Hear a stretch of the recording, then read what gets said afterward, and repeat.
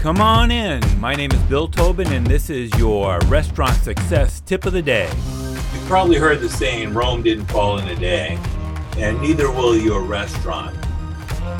There's lots of tiny decisions that we make every day that may not seem like they are important, but the truth is, your restaurant is not going to fail in a day.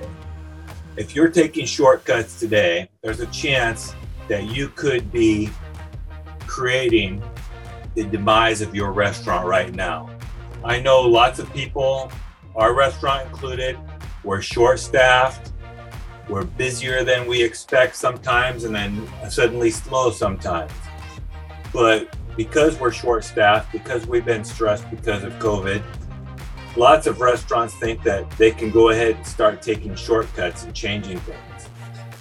You might have started by not having pre-shift meetings. You might have taken shortcuts with your training. You might have given your servers bigger sections. You might have not followed your recipes to the T. And staff are taking advantage of you because you're short-staffed. They're coming in late. They're not showing up for scheduled shifts. They are being insubordinate or feeling entitled, or maybe they're even stealing. My point is that even though we are stressed because of things that are going on in our cities, in our states, around our country, because of our staffing just in your neighborhood, we need to get back to basics and do what we know we do well, and do the things that you did before to make yourself successful.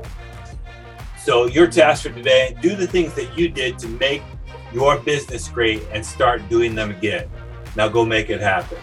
Do you have a comment or a tip for restaurant leaders? Text me at 808-201-0550 or find me at restaurantleadership365.com.